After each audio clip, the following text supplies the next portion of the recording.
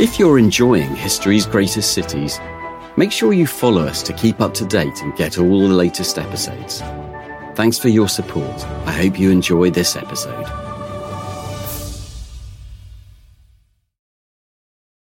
Life is a highway, and on it there will be many chicken sandwiches. But there's only one McCrispy. So go ahead and hit the turn signal if you know about this juicy gem of a detour.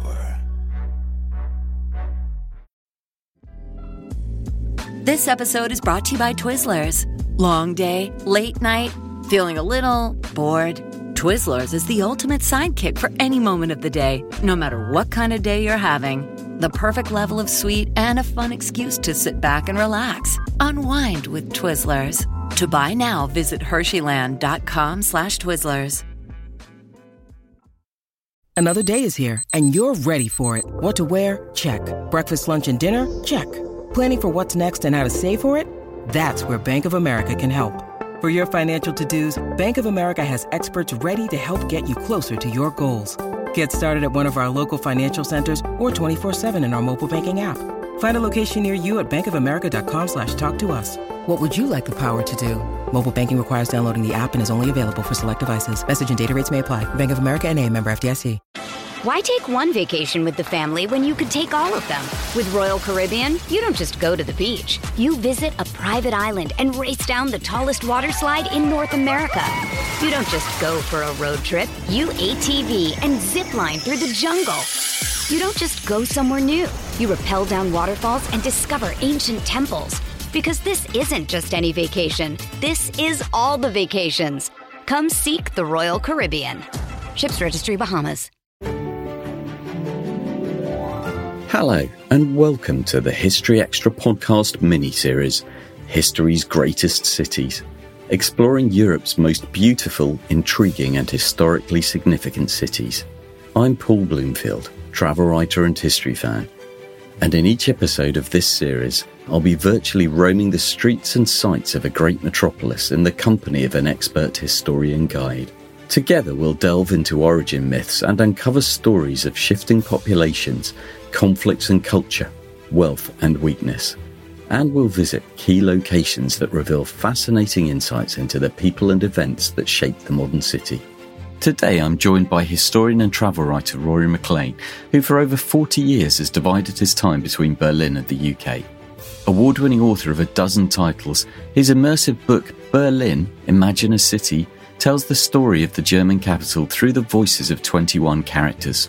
Some, such as a medieval poet, are fictional, while others, including Prussian King Frederick the Great, Marlene Dietrich, and Nazi propaganda chief Joseph Goebbels, were all too real. Together we'll head back to the medieval settlement on the River Spree, before fast-forwarding through successive eras.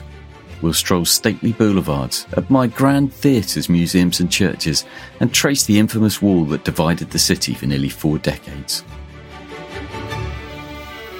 Rory, welcome, and thanks for joining us to share your insights about Berlin through the centuries. Oh, my pleasure, Paul. It's a real pleasure to be here. Thank you for asking me. We'll start with a topic that you touch on quite a lot in your book, that idea of becoming. The life of almost every city is cyclical, with peaks and troughs in wealth, influence, industry and culture. But I think Berlin, perhaps more than any other European city, seems to be in an almost constant state of reinvention, creating an image, a style, a reputation many times over the centuries. Even the genesis of its name's been somewhat touched up by Berliners. What can you tell us about the origin of the name Berlin and of the city itself, Rory? Oh, well, I think it wins the prize for reinvention, Berlin. For centuries, it was all but a heathen wilderness. It resisted the Holy Roman emperors and later the Polish kings. It was called Das Land in der Mitte, the land in the middle, and one of the last places of Europe to be Christianized. It was, in medieval times, a minor town, bypassed by Europe's main trade routes, really so unimportant. And its name, it comes from, really enticing, from the old Slavic word for swamp. Berl.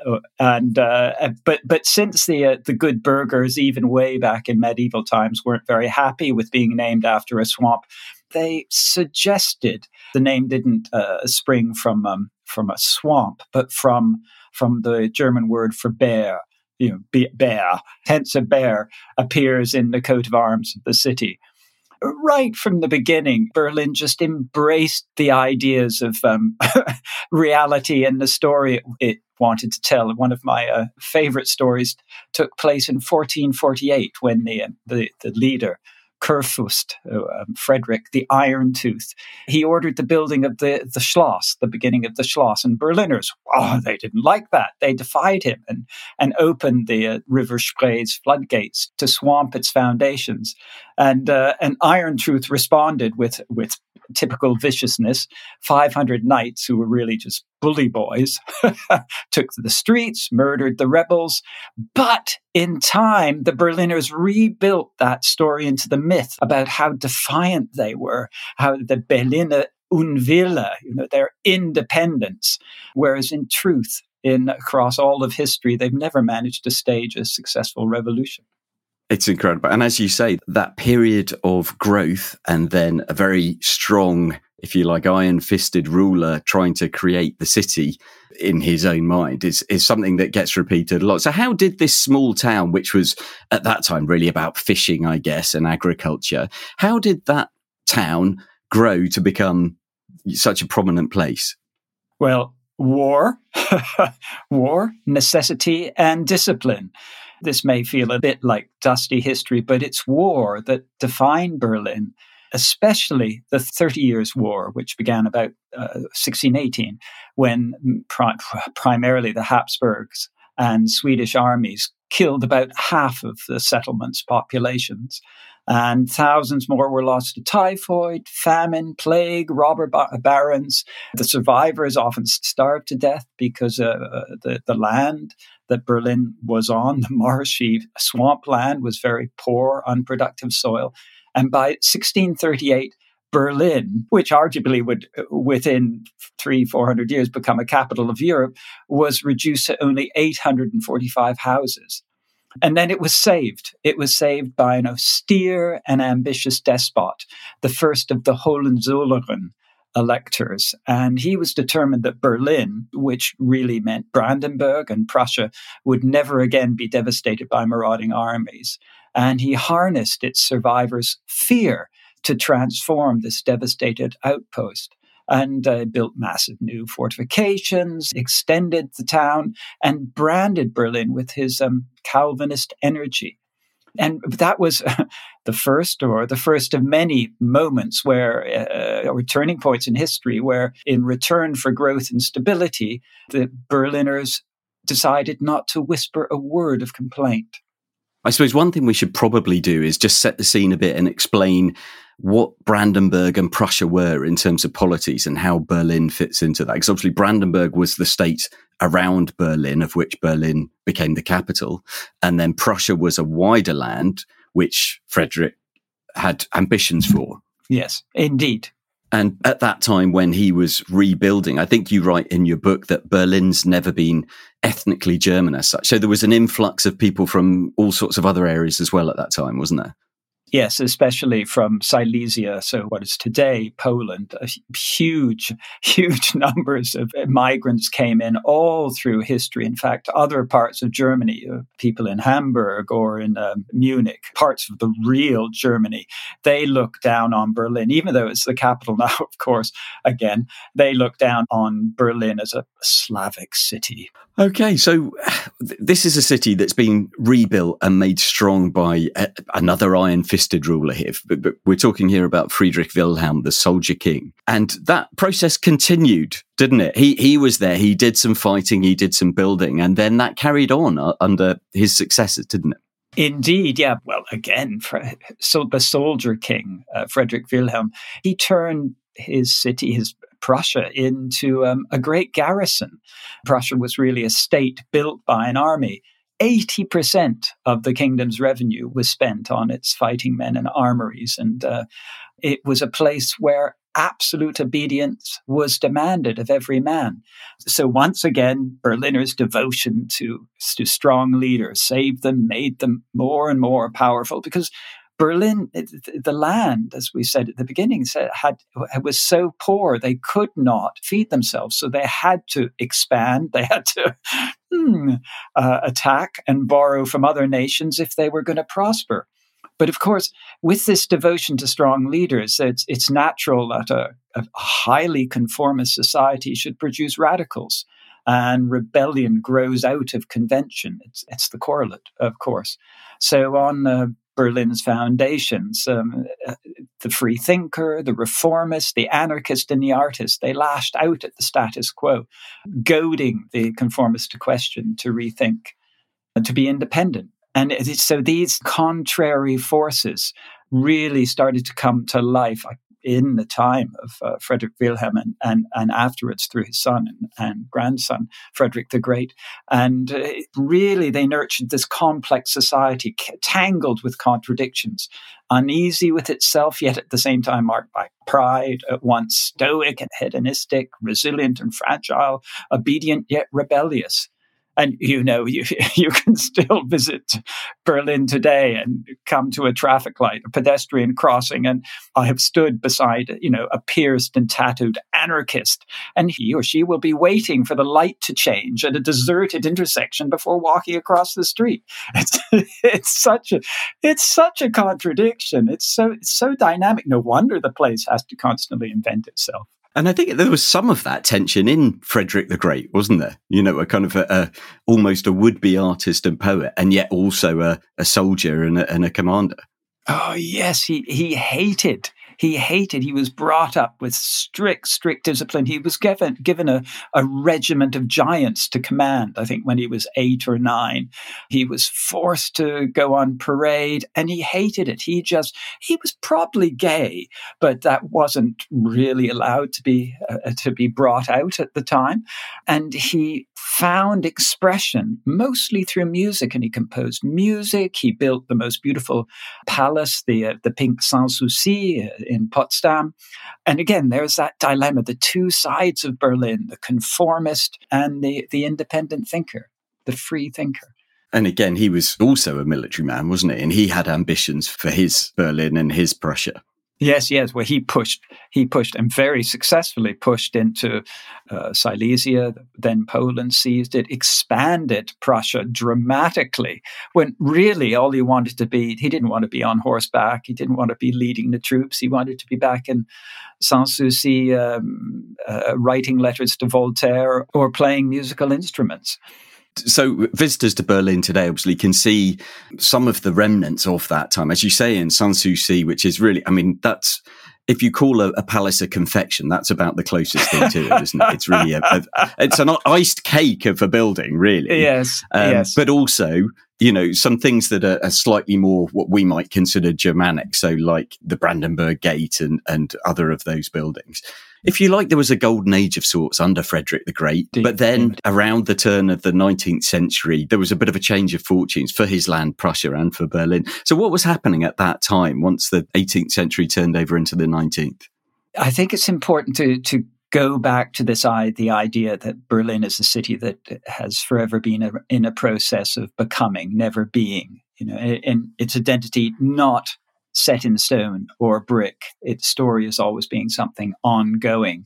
Again and again, the city reinventing itself, reconciling this a mythic idea of itself as the greatest capital in Europe, reconciling that with the bitter, bloody, buoyant past of plagues and destruction. The architecture of the time, especially through Schinkel, it is so solid and it's so positive and so totally lacking in doubt and linked to the Greeks and the Romans, as if to say, this is what we are building here is permanent. It will last forever.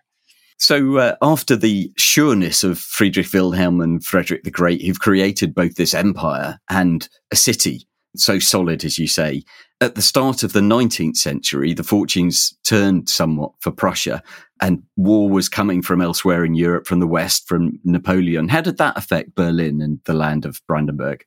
Oh, yes. Well, Napoleon was there very briefly. In 1806, he captured Berlin, having destroyed the Prussian army at Jena and Auerstedt. At the Brandenburg Gate, where all the tourists assemble now, Napoleon rode through there on his white charger, the new emperor glowering under his hat at the defeated Berliners. His effect on Berlin was not that huge. Still, it was the reactionary Hohenzollern who had, in the end, ruled Berlin for, 500 years, 500 to 600 years. It's because of them much of the Enlightenment passed Prussia by. And also in Prussians, certainly in that time, there was this continued obedience, that we have to follow our very strong rulers. So, for example, about 40 years after Napoleon, there was the 1848 liberal revolution all across Europe, transforming from Northern Europe, certainly. And it came to nothing in the city. The Prussian army surrounded the upstart National Assembly and ordered its delegates to disperse, which they did in orderly ranks, never to return. So demands for universal male suffrage and parliamentary democracy and individual rights based on natural law, all denied. In fact, criticism of the Hohenzollern as the Kaiser by then was even an expression of unhappiness or discontent with the government was forbidden. It was illegal. And then, what a century of change. Because then just another, 23 years after that, Bismarck, who grew up just outside Berlin, went to church in Berlin, he created Germany, the nation state, with Berlin as the capital and Kaiser Wilhelm as emperor. A remarkable period of change from Napoleon to then the Franco-Prussian War.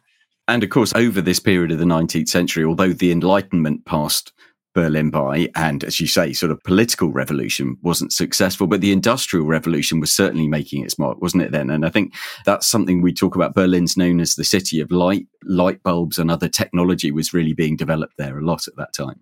Oh, absolutely. Through the latter half of the 19th century and into the beginning of the 20th century, industry, it was the industrial center of the continent. In the first decade of the 20th century, Berlin's population swelled to almost 2 million souls, and its industry was racing to dominate Europe, above all, to better British industry. But then, of course, we know what happened in 1914. Germany went to war with the declared aim of defending the fatherland. But I think its true objective was to expand its territory and market, seizing raw materials by annexing most of Belgium and eastern France, which was much what the Brits were doing, but in other parts of the world. Life is a highway, and on it there will be many chicken sandwiches. But there's only one McCrispy. So go ahead and hit the turn signal if you know about this juicy gem of a detour.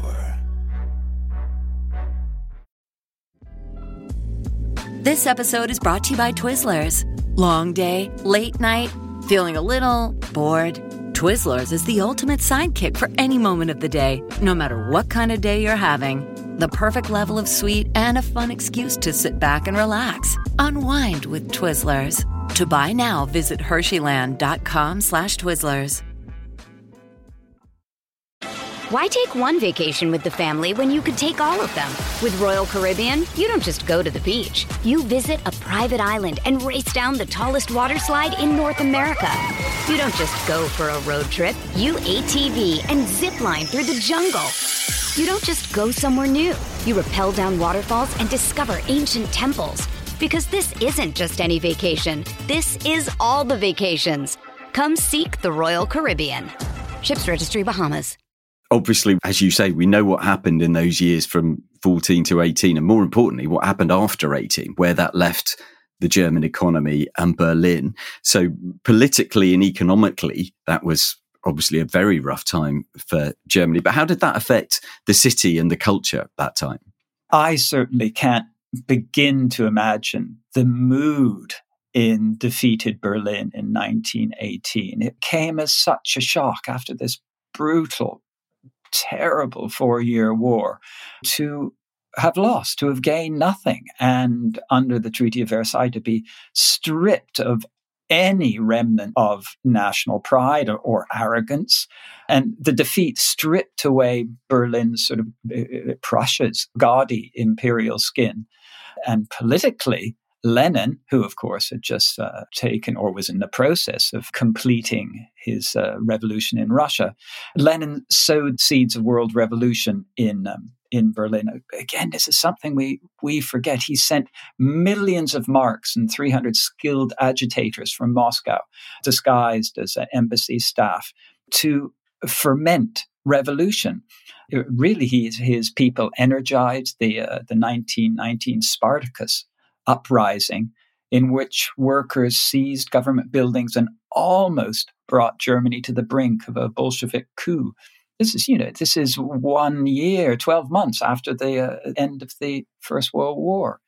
And then the Spartacus uprising was put down by the savage reactionary Freikorps, from which Hitler would later draw his SA stormtroopers. They crushed the uprising, hacking through the strikers with bayonets, machine gunning unarmed demonstrators outside the Reichstag. It was such a brutal, brutal period of history.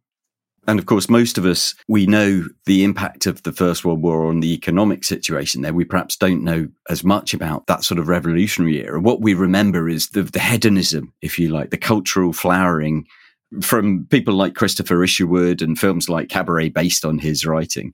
And I guess it's from that we get that idea of Germany as a real cultural hothouse, don't we?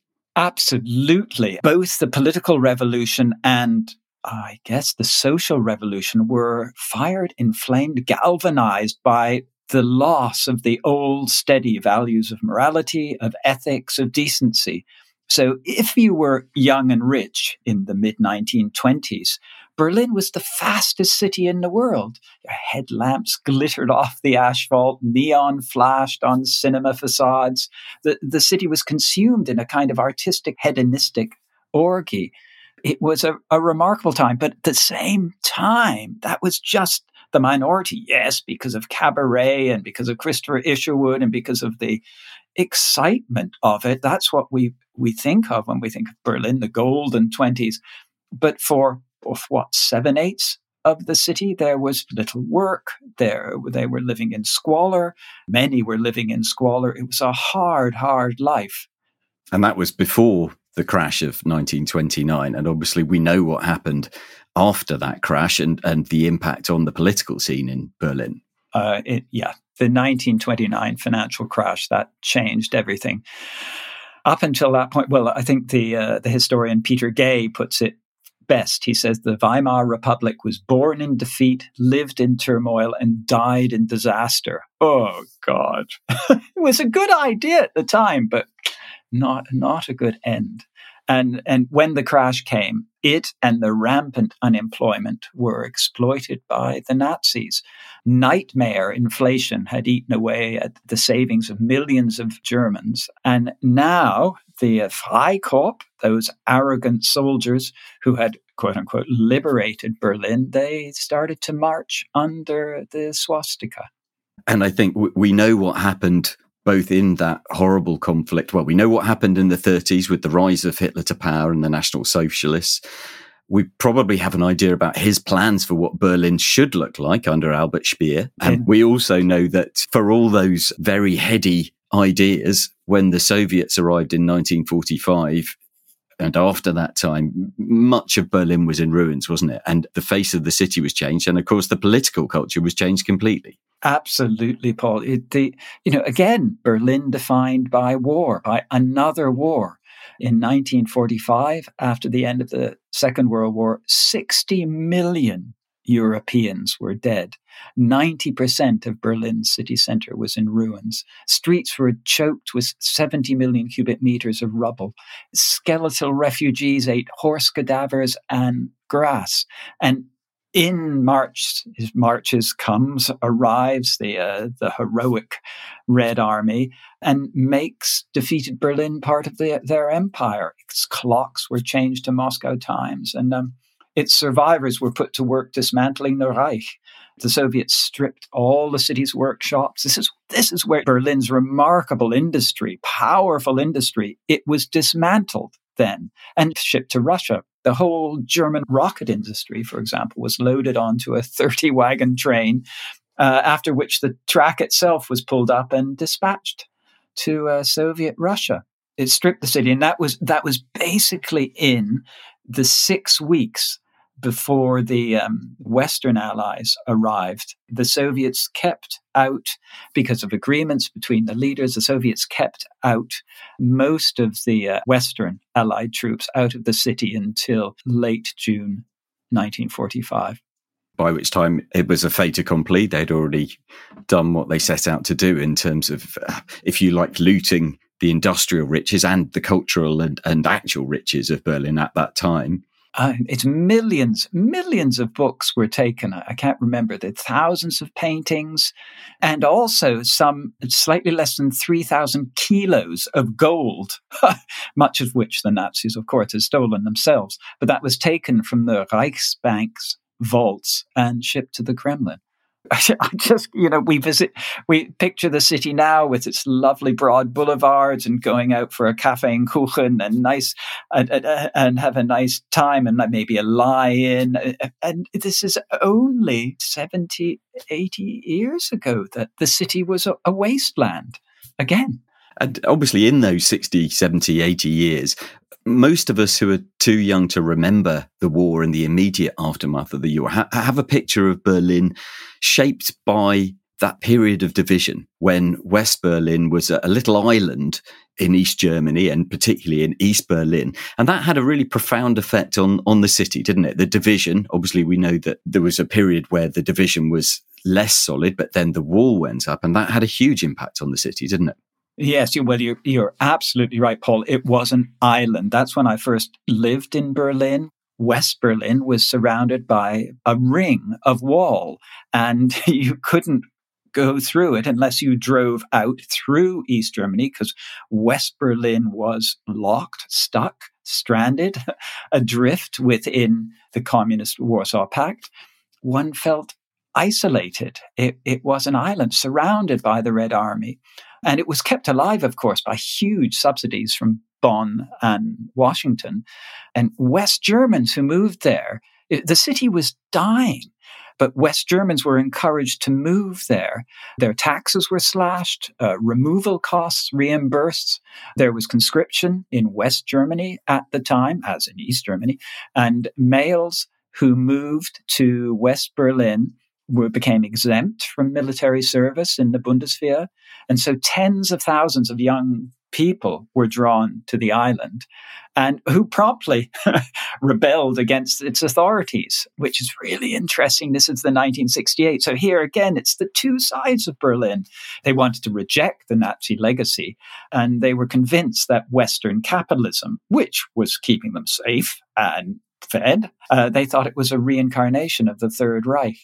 And paradoxically, out of this, these are the 68ers, they did break from the past and I think freed themselves from centuries of historical fear and transforming Germany. For example, that was the time when the Green Movement, Die Grünen, that grew out of the anti-nuclear, environmental peace movement, the New Left, and aiming to foster an ecological, sustainable society.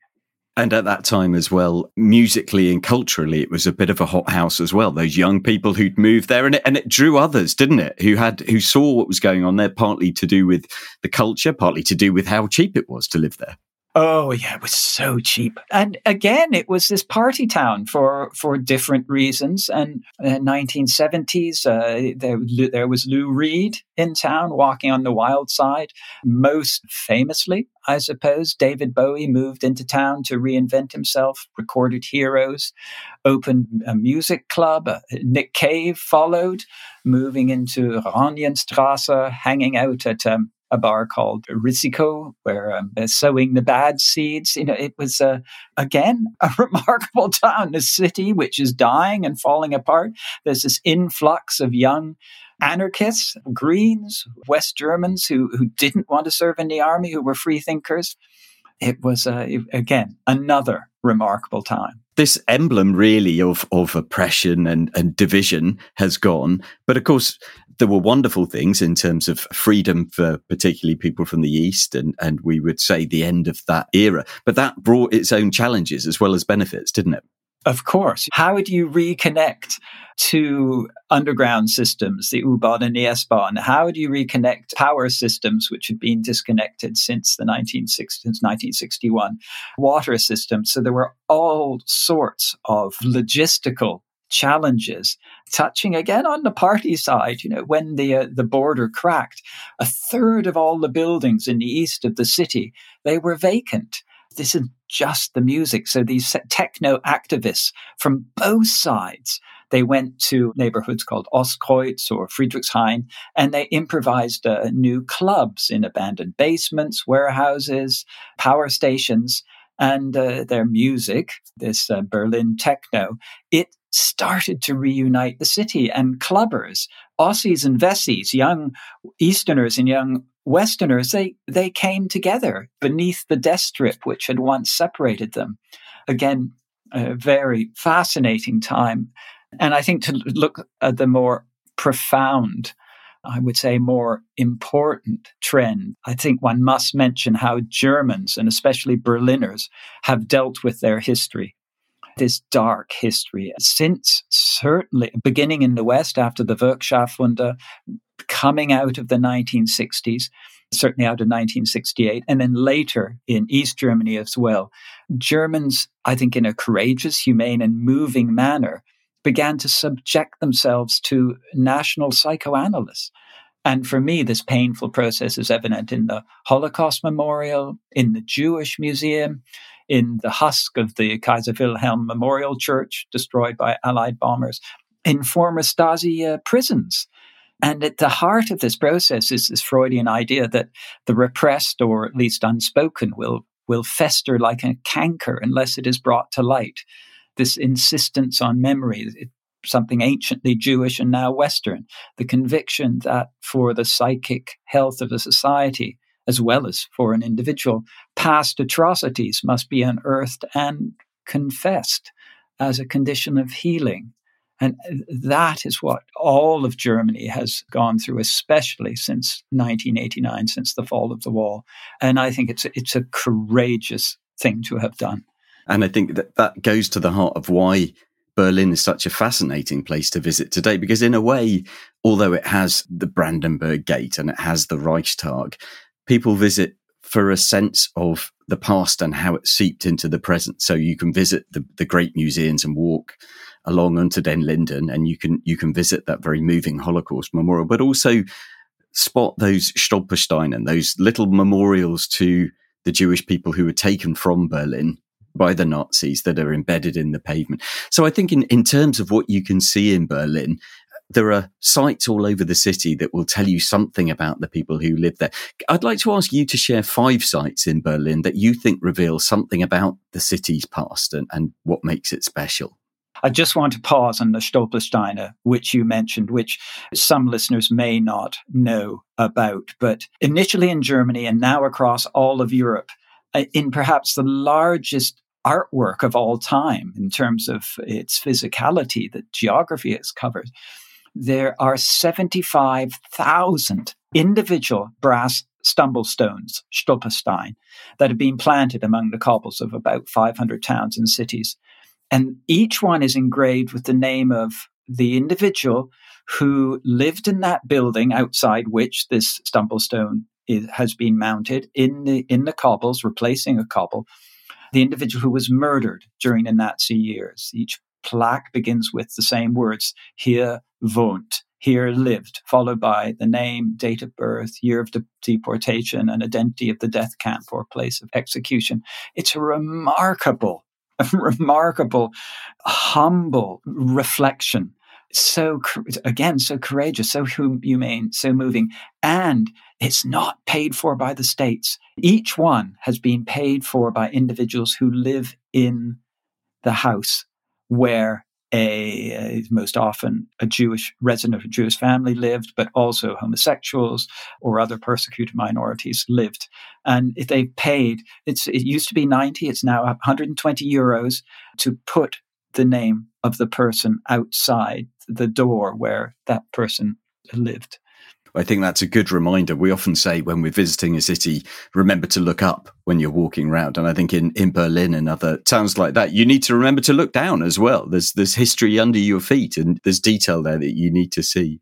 And they're all over Berlin, these brass caps, and they catch the sunlight. And we, as visitors to the city or residents in the city, we are forced or we make ourselves lean and look and read and in a way bow and pay respect to the individual who was so cruelly removed and killed. Well, listen, I am going to force you as a long-term resident of Berlin to select 5 places that you really urge listeners to visit and tell us a little bit about why each one is important and what it tells us about the city. Oh, what fun. How can I reduce it to 5? Okay. First for me must be the Lustgarten, which is a pretty obvious one, the pleasure garden at the eastern end of Unter den Linden on the Museum Island. And this is important because this one spot at the historic heart of Berlin is where one can see the 4 estates of society. There's the Berliner Schloss, representing the monarchy or the government. There's the Dom, or cathedral, representing religion. There's the former Arsenal, now the German Historical Museum, which is the military, very, very important in Berlin's history. And then there's the museums, culture. And that's the Altes, the Neues, the Bode, and the Pergamon museums. But 4 of the most remarkable museums in the world. And they were conceived, as was the British Museum, they were conceived as a pedagogic. The first museum, now called the Altes, was built at the same time as the British Museum. And its role was to exhibit art, both to educate and aggrandize the nation. And one can see what Karl Friedrich Schinkel, the architect, how he conceived this 2-story structure with the colonnade and open portico linking the rough outer world, that's our world, with the sublime inner sanctuary. The portico's walls used to have murals, they were destroyed in the Second World War, which depicted an idealized history of civilization. Its central dome was modeled on the Pantheon. I just love the optimism, the cultural mission. So the Lustgarten is the first one. And as you say, that's a good place to stop and think about the older history of Berlin, the Schloss, the castle, as you say. Obviously not the same castle that was built back in the medieval times, but that was where that moment, the flooding of the basement of the castle by the people happened, 600 years ago, something like that. That's incredible. Well, that's great. So where else would we be sending our visitor to Berlin, Rory? It depends how much of a night owl they are. But so if one has the energy, it's the closest you will get to capturing the spirit of the golden 20s. It's Berlin's clubs. So if you can stay up late and you can get past the bouncers, go clubbing. Go to Berghain, the temple of techno, the most well-known club in Berlin, or go to Tresor, which the original Tresor was the first club that was in no man's land, in the vault of an old bank under what had been the death strip. There's Watergate, Sisyphus, and well, again, it depends on more than energy at night. The Kit Kat Club, which is it's a place where you can dance. There's a lounge area, a massage room, a swimming pool, and it's also it's a sex club. It's a sex club. So whatever takes one's fancy happens there. So don't go there under any false illusions. One does not go to observe. And of course, even that name, the Kit Kat Club, harks back to Isherwood and the days of cabaret. So it really does remind you not just of that hedonism of the young people of the 90s, but also way back to the 20s. Indeed. It's up to the individual how much of that hedonism they want to partake. I'm not recommending it. I'm just mentioning it. Okay. Well, we'll make no moral judgments on people's choices here, but can you tell us somewhere else that you'd like to take people? Well, there's the Berlin Wall Memorial on Bernauer Straße, which is Bernauer Straße, a street which was one of the borders between the Berlin districts of Wedding and Mitte. It's been a focal point of the division of Berlin. Houses used to, they do again now. The houses that ran along the northeastern side of the street, they were in East Berlin. The other side of the street was in West Berlin. And when the wall went up, which initially wasn't a wall, it was just barbed wire, East Berliners saw what was happening and they started jumping out of windows, some breaking their legs, being saved by firemen, sliding down ropes to get into the West. And tunnels were built. Many of I think it's about 100 tunnels were built over the years of the wall, many of them under Bernauer Straße. And it's an excellent museum to go to get a feeling of what it was like, because as a dear friend of mine, and he hates this, quote unquote, an East Berlin writer, Thomas Brusik, said, so there is nowhere apart from along Bernauer Straße where one can see the wall. You can see about a kilometer of it, a very short kilometer of it on Bernauer Straße, but there's nowhere where you can see the inhumanity of it. That's all gone. A very good museum. And fourth suggestion is, it's back to the music. It's the Hansa Sound Studio, which on Köthener Straße, which again was right by where the wall was running, and that's where, not just Bowie, Iggy Pop, Brian Eno, who else? U2, Nick Cave, R.E.M., Boney M., Nina Hagen, they've all recorded at Hansa. Many of them in the Meistersaal, the master hall, the master room, the big hall by the wall, which was a studio since the 1960s, and it's where David Bowie recorded Heroes with Tony Visconti and guitarist Robert Fripp. And when he was putting together the words, because the words came together right at the end of recording the whole album, he couldn't get a line, and he was sitting in the control room and looking out the studio window at the wall. And there was his producer, Tony Visconti, kissing his lover at the time beside the wall. And that became that line in Heroes. And you could visit the Hansa Studios and see that Meisterhall. Yes, indeed. Yeah. And something I haven't mentioned at all, it's the lakes. Berlin is ringed with the most beautiful countryside. This is the Brandenburg Lakes. Out in the west, out towards Potsdam, but also in the east and to the north, there's miles of forest and lakes for swimming in summer or cruising or skating in winter. And you can ride the U-Bahn, the underground, if you're in the west, to the last stop called Krummelanke, which I think's 30 minutes from the middle of town, from Mitte, and go for a 10-minute walk, and there you are by Schlachtensee. And you can go for a swim, you can go boating.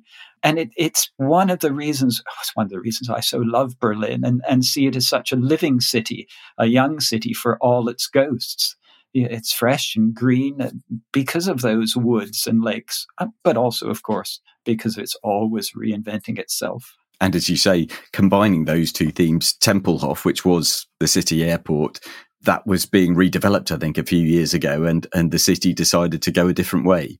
Tempelhof, which is through which was in the American sector, and through which West Berlin was saved during the Soviet blockade in 1948. And as you say, about 10 years ago, there were put about by some evil developers that the whole place should be turned into apartment complexes. Berliners resisted, and it's now a huge park bang in the middle of the city. Well, listen, Rory, I've asked you for your 5 places to visit. Have you got one final tip from your many years of experience living in Berlin for any visitors to enhance their time there? Take a walk. It's especially along the Landwehr Canal, one of the canals which goes right through the middle of Berlin. The Landwehr Canal going through Kreuzberg along beside Neukölln.